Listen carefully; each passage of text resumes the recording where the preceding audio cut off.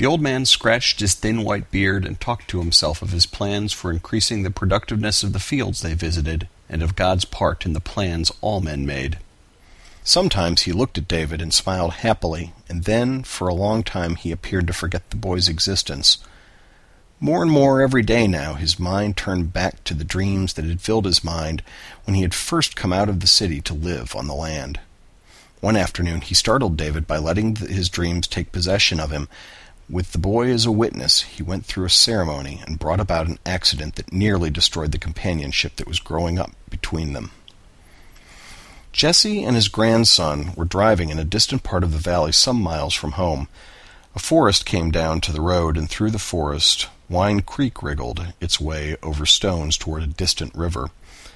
All the afternoon Jesse had been in a meditative mood, and now he began to talk.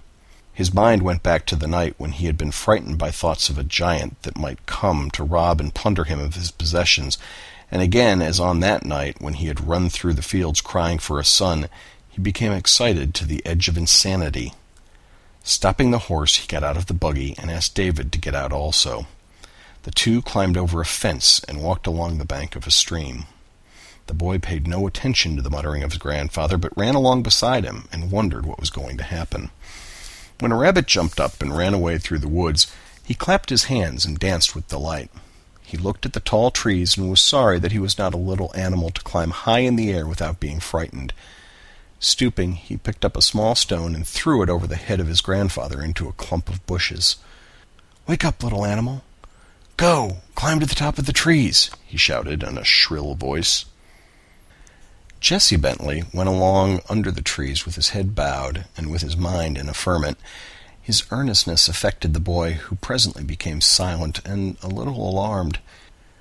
Into the old man's mind had come the notion that he could bring from God a word or a sign out of the sky, that the presence of the boy and the man on their knees in some lonely spot in the forest would make the miracle he had been waiting for almost inevitable.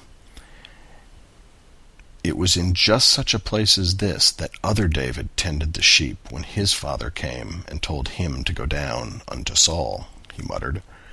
Taking the boy roughly by the shoulder, he climbed over a fallen log, and when he had come to an open place among the trees, he dropped upon his knees and began to pray in a loud voice.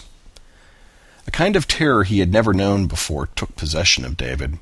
Crouching beneath a tree, he watched the old man on the ground before him, and his own knees began to tremble. It seemed to him that he was in the presence not only of his grandfather, but of someone else, someone who might hurt him, someone who was not kindly but dangerous and brutal.